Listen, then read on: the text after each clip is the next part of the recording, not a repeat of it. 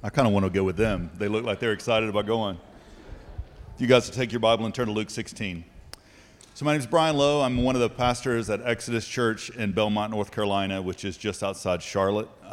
Been married to Cheryl for 27 years. We got 4 kids that are 24 to 17. So we're in that stage of parenting. And if you're hoping that it gets easier, it doesn't. It just gets a different kind of hard.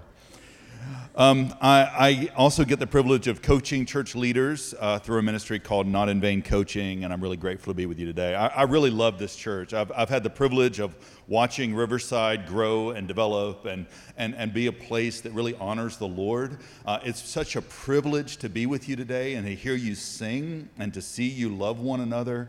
And I want you to know that God is using your church not just in your life and not just in this community, but all around the Southeast and the world. God uses this church in the way that James cares for other pastors and the way you plant churches. And I just want you to know that God is doing something good and unique here that you get to be a part of. And I'm really grateful to get to be with you today.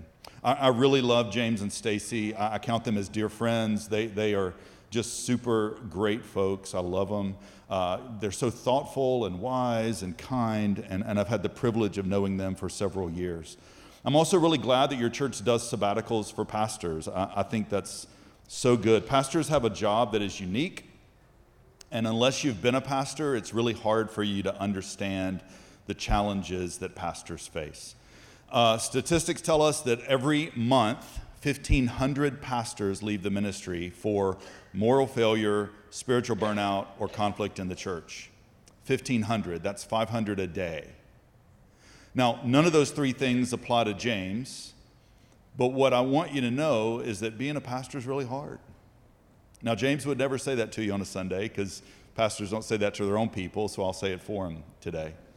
Being a pastor is hard. We had a guy on our staff. We stole him from Bank of America for 7 years. He was our executive pastor. And about 3 years in, I asked him, I said, man, look, I don't want to gripe or complain. I have the privilege of doing what I do. But just kind of talk to me about the difference in the stress level between the bank and the church. He said, oh, it's not even close. And I thought he was going to say the bank was worse. He said, it's not even close. I said, what do you mean? He said, every decision I make here at the church affects my family. It affects my wife and her friends. It affects my kids and their friends. It affects me and my friends. I can make decisions at the bank and drive home and never have to think about it. And he said, it's not even close to the stress level that I carry here as part of our staff. And so thank you for giving James a sabbatical. And I'm confident that God's going to use that so that he can return with a renewed energy to serve Jesus here so that he can continue to flourish and thrive as he serves you. Now, when James called me to ask to preach, it was a quick yes, just because I love him so much. I asked him, I said, well, tell me what passage will I do? He said, oh, I'll send it to you. I said, okay, great. So some of you have read it already.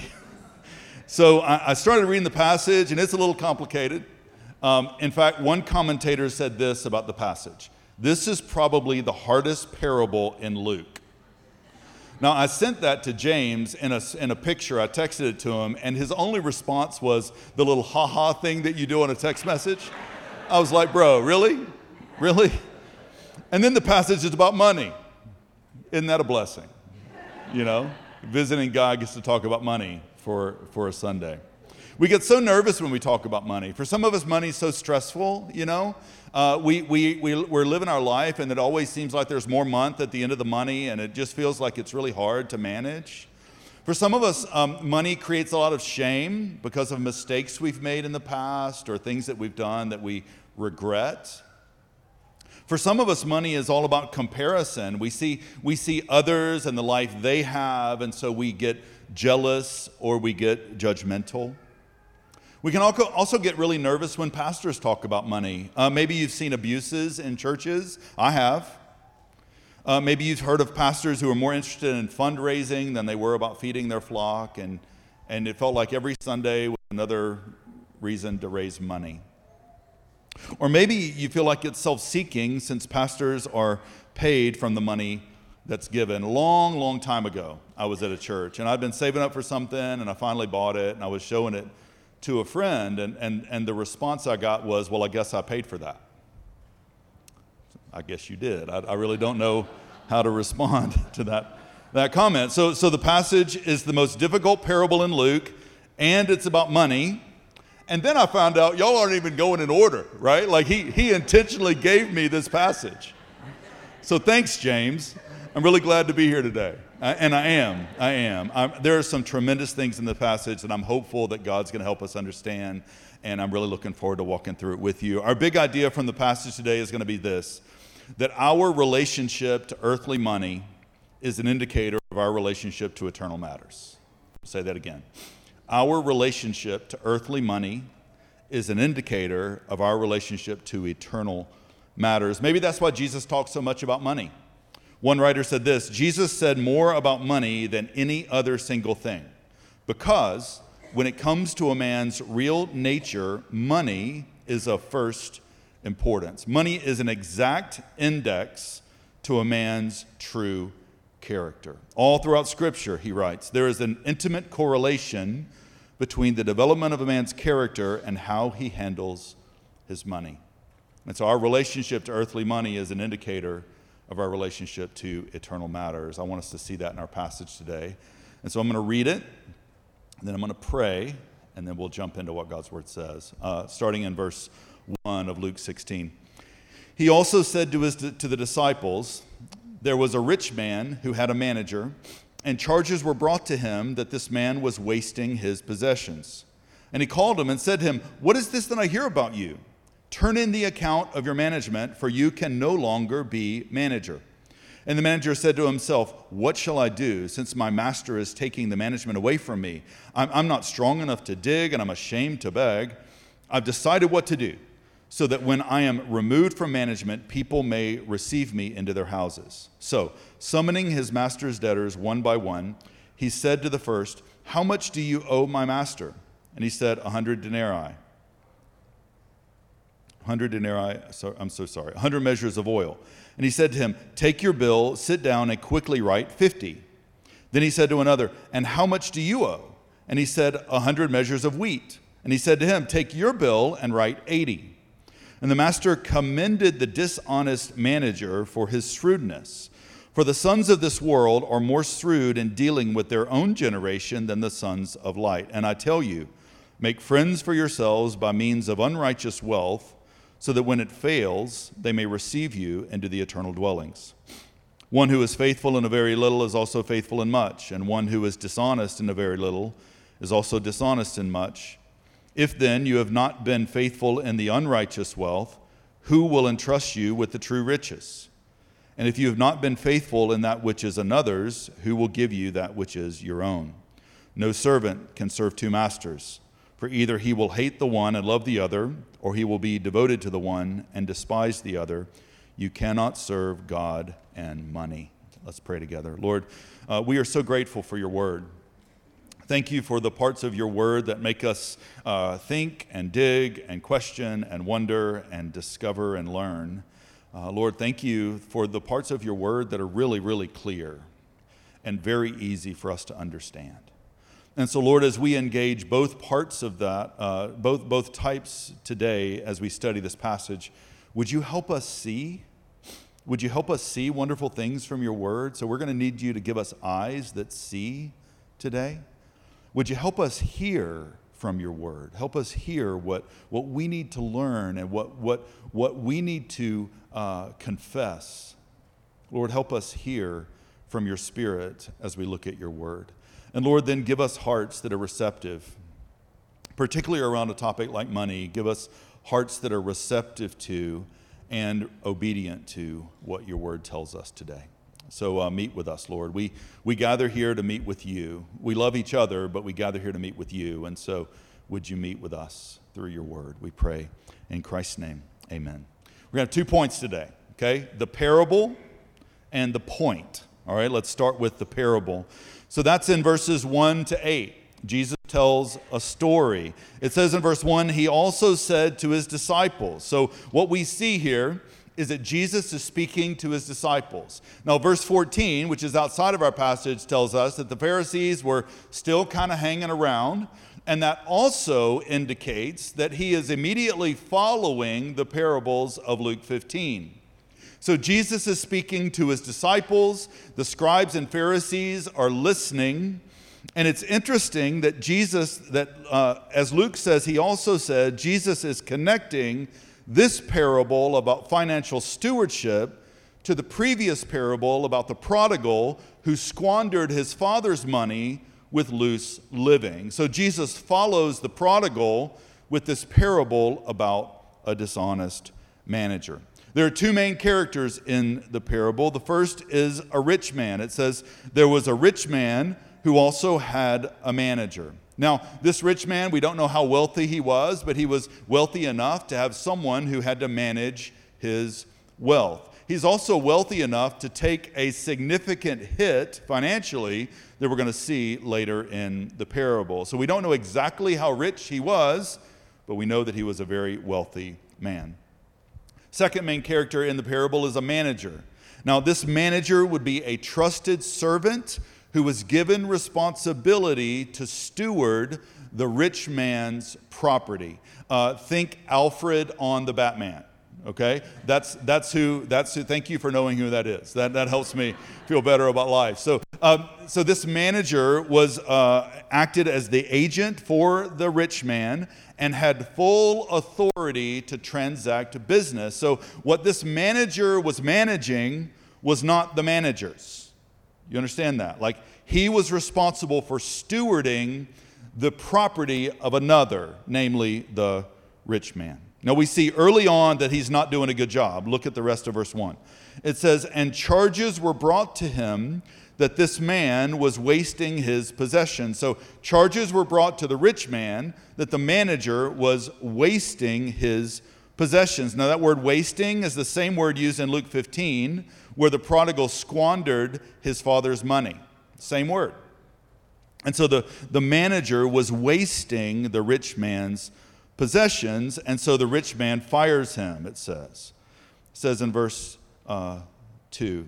And he called him and said to him, what is this that I hear about you?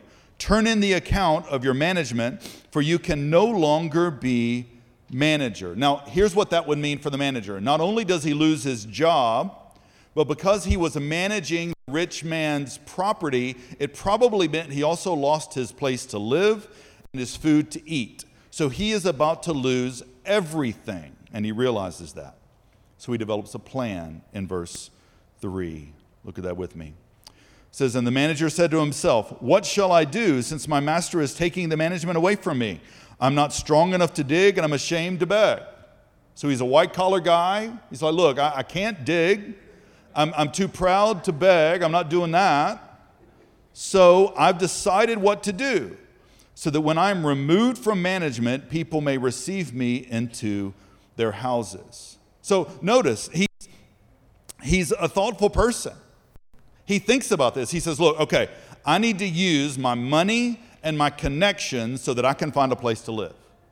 And what this shows us is that this manager is not incompetent. He's just unfaithful. Like when he needed a good plan, he found a good plan and he executed it.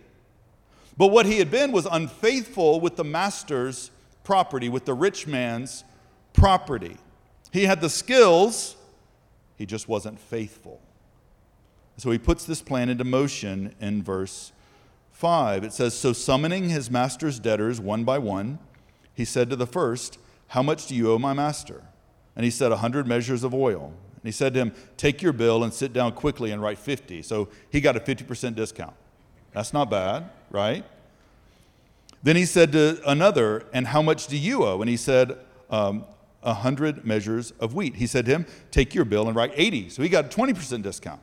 Now, scholars tell us that this would probably have totaled about 500 denarii. Now, a denarii is a day's wage, and so that would equal about 20 months of income.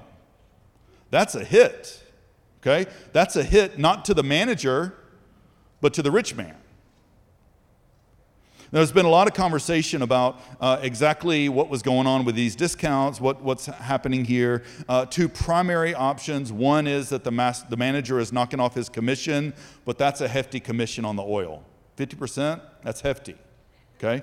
Another option is that he's reducing the bill to provide a sudden influx of cash for the rich man, okay? Lots has been written about that. We don't exactly know, and it's a story, okay? So the goal is not to figure out each little individual part. The goal is to kind of understand the story, all right?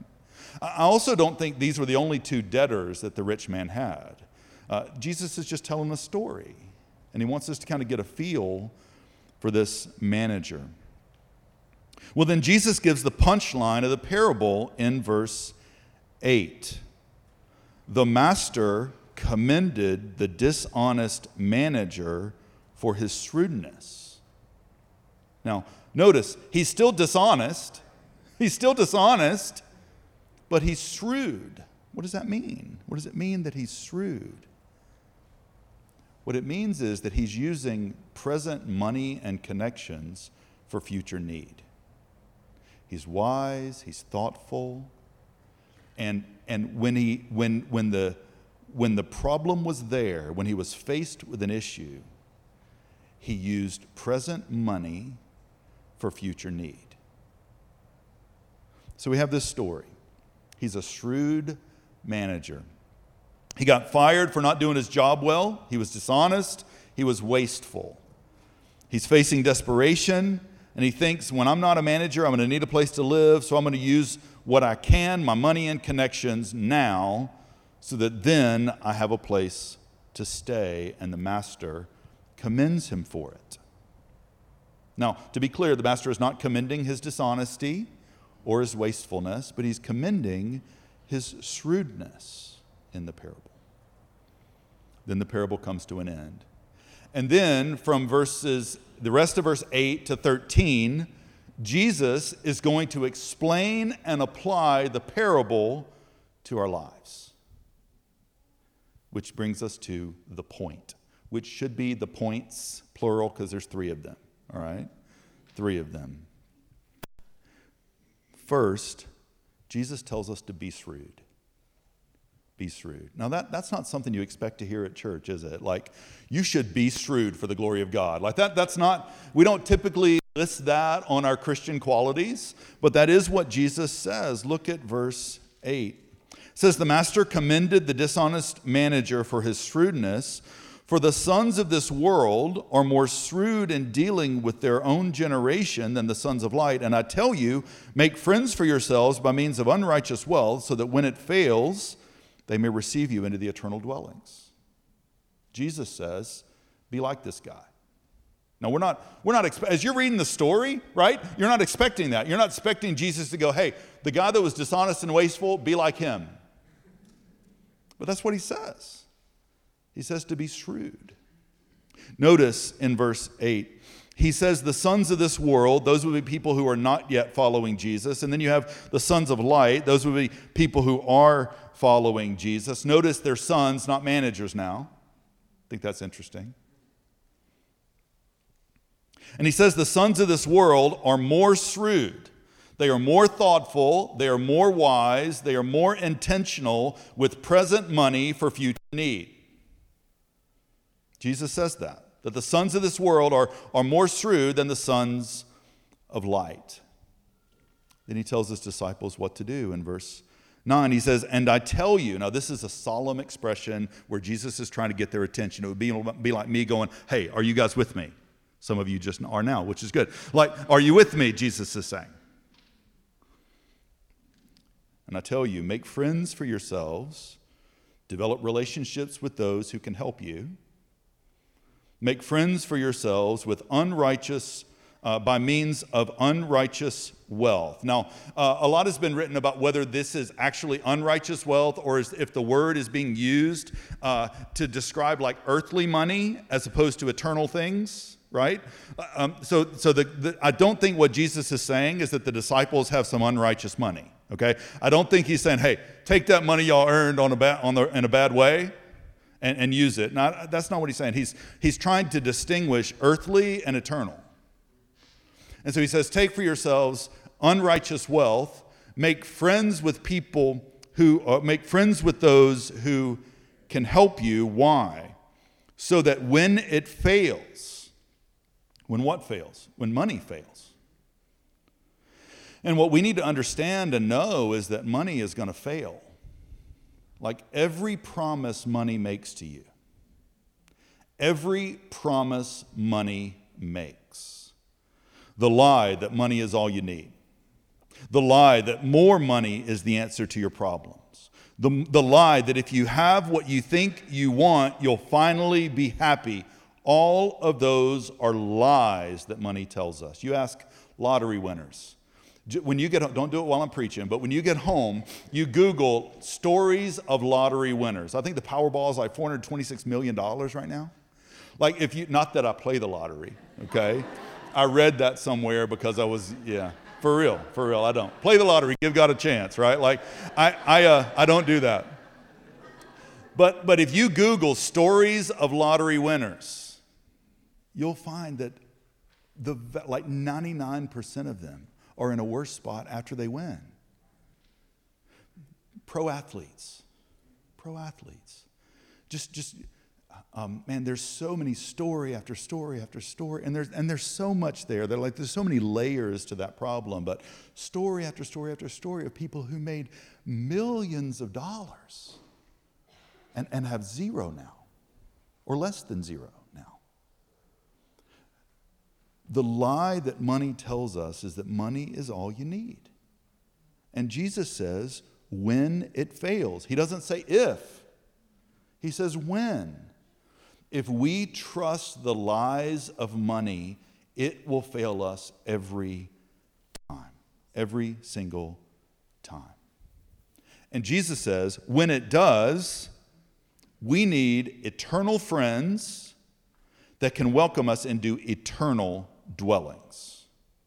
Because he says there in verse 9, when it fails, that's the friends you've made, they may receive you into the eternal dwellings. Now, this is when I texted James and said, what is going on? Why are you assigning me this? Right? Because this verse is tough. What's Jesus saying here? Well, let me tell you what he's not saying. Okay? He's not saying that you buy your way into heaven. He's not saying that we earn our way into eternity. He's not saying that only wealthy people who manage money well go to heaven. That's not what he's saying. Jesus, the Bible is very, very clear that the way you and I get into eternity, into an eternal dwelling, to use this word, is that Jesus Christ came to earth. Because though we are created in the image of God, that you and I have wasted what God has given to us. We have wasted what belongs to God. We've wasted our lives, we've wasted our breath, we've wasted our money. And the Bible word for all that wasting is sin. And every one of us have done that. Man, such beautiful children being dedicated up here today. I mean, just precious little sinners, right? They are. And they're being raised by sinners and being led in churches by sinners. That's what we are. The Bible says that all have sinned and fall short of the glory of God. All of us have. All of us have. And so but the good news is that God loves sinners. And he sent Jesus, his one and only Son, to die in our place so that we could belong to God. So that when we place our faith and hope in him, not in money, when we place our faith and hope in him, we might be saved. And so what is going on here about making friends with money, and so that when it fails, they can receive us into eternal dwellings? Here's what one writer said. He said this: we need friends who outlive our wealth. In fact, we need friends who outlive our world. These need to be friends who can welcome us into eternal dwellings. They need to be friends who can give us homes with them that last forever. Who can do that? He writes. Only God the Father, God the Son, and God the Holy Spirit, he says. And so what does he mean? What is Jesus saying? Make friends with God with our money? What he's saying here, if we connect it back to the parable, what he's saying is that we need to use earthly money with eternity in mind. So we're not earning something from God, but we are expressing something from God. That when we are saved by grace through faith, something changes in our heart about how we view money. And he calls us to be shrewd with our money, to think today with our money about eternity. So he calls us to be shrewd, to serve God with earthly money, to honor God with earthly money, not to earn something, but to express something. So he wants us to be shrewd. What'd you learn at church today? Well, we're to be shrewd. Second, we're to be faithful. Look at verse 10. One who is faithful in a very little is also faithful in much, and one who is dishonest in a very little is also dishonest in much. Jesus calls us to be faithful, not skilled, not successful, faithful. Faithful. And we're to be faithful regardless of the amount we have. In fact, Jesus says, he's not questioning this. He says, if you're faithful in little, you're going to be faithful in much. So if you're faithful with $100, you're going to be faithful with $100,000. Which reminds us that more is rarely the answer to our money problem. Faithfulness is the answer to our money problem. And Jesus goes on in verse 11. He says, if then you have not been faithful in the unrighteous wealth, who will entrust to you the true riches? Jesus is saying, look, if you're not faithful with earthly things, who should entrust you with eternal things?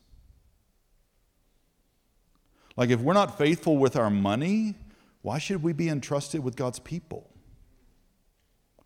I think that's one of the reasons in 1 Timothy 3, Paul tells Timothy that an elder is to manage his home well. He's to manage his home well. This verse right here. Jesus calls us to be faithful. And he calls us to be faithful because we are managing what is not our own, verse 12. And if you have not been faithful in that which is another's, who will give you that which is your own? We need to understand that we're not owners, that we don't own anything. You know, we can get tricked into thinking we own things. You know, we own a house, which means the bank lets us live there, right? For 30 years, if we keep making payments. We are not owners. We are stewards. Everything we have belongs to God. Everything. Everything you own. Everything. Your money. Every single thing belongs to God. And we are to treat it like it's His. And we're to steward it like it's His. We're to be faithful. When I was in college, I was working at a church. I was a youth intern or something way down on the org chart. And the pastor of the church came to me and said, hey, Brian, we're going out of town for vacation. Would love for you to house sit for us while we're away. I said, yeah, that'd be great. Get me out of the dorm, and it'd be awesome. So I said yes. So he leaves. He and his family leave to go on vacation, and I go to their house to spend a few nights there while they are away. Well, during that time, there was this major game, and it's been a long minute, so I don't remember exactly what game it was, but I do remember that a bunch of my buddies came over, and we watched the game together. Listen, this was not a rave, okay? We were not spray painting the walls or anything, but we had, some fun and some pizza and the problem with the way they had decorated their house was that there weren't enough chairs to watch the game. So we reorganized their furniture so that we could watch the game. So that night after the game, everybody went home, and I went to bed, and I thought, I'll clean this up tomorrow. So I get up, 8 o'clock class, get to school, I get back. This is pre-cell phone, if you can imagine. Okay, this is pre-cell phone. So I'm driving down the road. I'd make the turn and I see their driveway. The garage door's open, and there's their vehicle.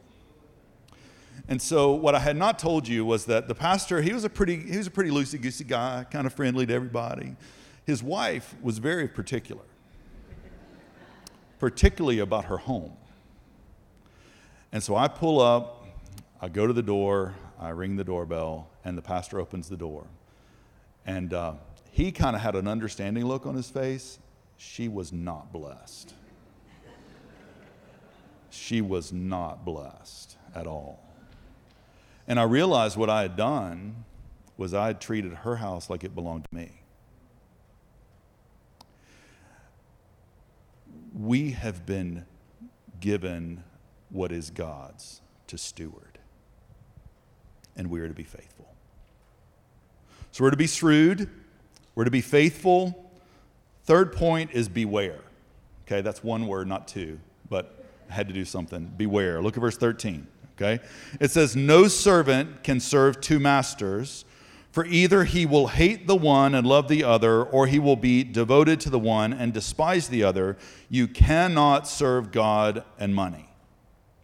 Now, I want you to listen to the absolutes in that verse. You cannot. It doesn't say you will not. It says you cannot. You are unable, Jesus says, you are unable to serve both God and money as your master. No servant can serve two masters. You cannot serve God and money. And so we need to beware of what money can do in our lives. Now, money is an amazing gift, okay? With money, we can pay bills, we can buy groceries, we can fund memories and experiences for our families, we can be generous, we can pay for college, allegedly, we can do something fun. We can do a lot of things with money. Money is a great gift. It's a horrible God. And you and I were made to use money and worship God. But what sin so often does is it twists that to where we use God and worship money. And God becomes a means to our end of getting more money. Jesus says you cannot serve God and money. I had lunch with a friend several years ago. He looked across the table at me and he said, "I need you to pray for me." I said, "What for?" He said, "I can't stop making money." I said, "Bro, that's like the opposite of a problem, right?" He said, No, you don't understand. I'm terrified. He said, "I am terrified that I'm going to start loving money. And that's the root of all evil, and it ends in destruction." I said, "Man, I'll pray for you. I'll pray for you." Because no one can serve two masters. You will either serve one and hate the other, or to be devoted to one and despise the other. You cannot serve God and money, Jesus says. So Jesus says we need to beware. Because when we worship money, we're worshiping something that will fail us. So how do you worship money? I don't remember bowing down to my credit card or bowing down to 100. I mean, I don't do that. I don't sing, oh, great 20. We don't. So how do you worship money? Well, you worship money the same way you worship God. Singing is a way we worship God. Our worship of God is far more foundational than that. Our worship of God is far more foundational. The way we worship God is we trust Him to deliver us. And the way we worship money is we trust it to deliver us. We start to think, if I can just get enough, spend enough, or save enough, then I'll feel this sense of deliverance from this thing that I'm trusting in called money. Some of us trust money to give us some sense of identity and status. You have the phrase all over the South, old money. The sense of status that comes from money.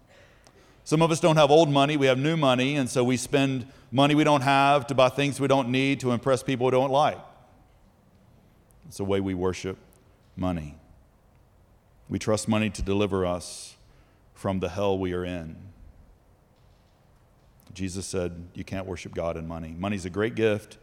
It's a horrible God. We got a young guy in our church, and he just hit it, man. He just hit it big, and I'm really proud of his hard work. He's been working really hard, and God's blessed his efforts. And he and I were having coffee a few weeks ago, and he said this. He said, Brian, I've been chasing a number since I was 17 years old.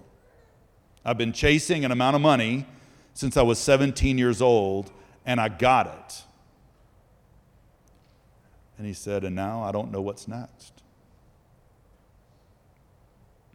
He realized money's a good gift. It's a terrible God. We need to beware. We must not worship money. Why would you worship a God that fails when the unfailing God is available? And so we have these 3 points from Jesus. Be shrewd. Use earthly money for eternal matters. Be faithful. What you are with little, you will be with much. Beware. We must not worship money. So how's this hitting your heart today? How's this hitting your heart today? Maybe as you think through this passage, you realize I'm worshiping my money. I'm trusting what I can buy, what I have. I'm trusting all those things to give me some sense of satisfaction, some sense of security. So often we trust our savings and not our Savior. You've realized I'm trusting something that will fail me instead of the God who never fails. Maybe you're listening and you realize there are ways I can be more faithful with my money. Maybe you're living above your means. Maybe you're not being faithful to give to the work of the kingdom through your local church. Maybe you're not managing God's money in a way that's faithful. You're treating God's money like your own money.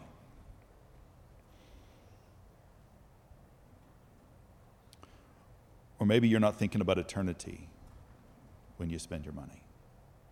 You're just thinking about right now. You're not thinking about eternity. You're not being shrewd. I wonder how God's speaking to your heart through this parable and this passage. Because here's the deal. There's grace for wasteful managers. Just like there was grace for a prodigal son, there's grace for wasteful managers today. And if you've been wasteful with God's money, all you need to do is repent and return. And he's not even far away. He's close. Like he's right here. You just need to repent and return and say, you know what, God, I worship money more than you. I need to repent of that. You know what, God, I've not been faithful in what I have. I've just wanted more. You know, God, I've not been thoughtful for eternity with my earthly money. And you just have to repent. There's grace for wasteful managers, just like there's grace for prodigal sons. And thanks be to God, we don't simply serve a master, we serve a father who when we repent, he welcomes us home. Because that father that we've wasted all his money, he loved us so much that he sent his son to die on a cross so that we could be his. And so there's grace to forgive wasteful managers, and there's grace to empower faithful ones. And so if you come to God and say, God, I just need grace today. I need grace to be forgiven because I've blown it. I need grace to grow because I want to be faithful. There's grace for us today. There's grace. Let's pray together. Father God, thank you so much for your goodness to us. Thank you for your love for us. Thank you for your word that teaches us and trains us and develops us and grows us. Lord, we are people who desire to be shrewd. We are people who desire to be faithful. We are people who desire to worship you and not our money, to not trust in things that fail, but to trust in the one who never does. So, Lord, we're going to need grace to do that.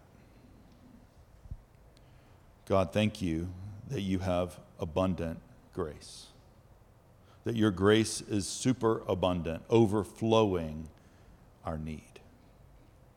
And so, Lord, I pray that if there's anyone here that you are particularly speaking to, who needs a particular grace, whether to forgive or to empower so that they might grow, Lord, I pray that you give them courage to speak to one of the pastors here, to speak to one of the leaders here, to speak to a friend that they know walks with you, to say, look, I need help. I need help in this area. Would you help me? Lord, would you give them grace to be courageous? And would you give them grace to grow? Lord, thank you that you love wasteful, dishonest people like us. Thank you that you change us into faithful people who love you and serve you. We're so grateful for your grace today. We pray these things in Christ's name. Amen.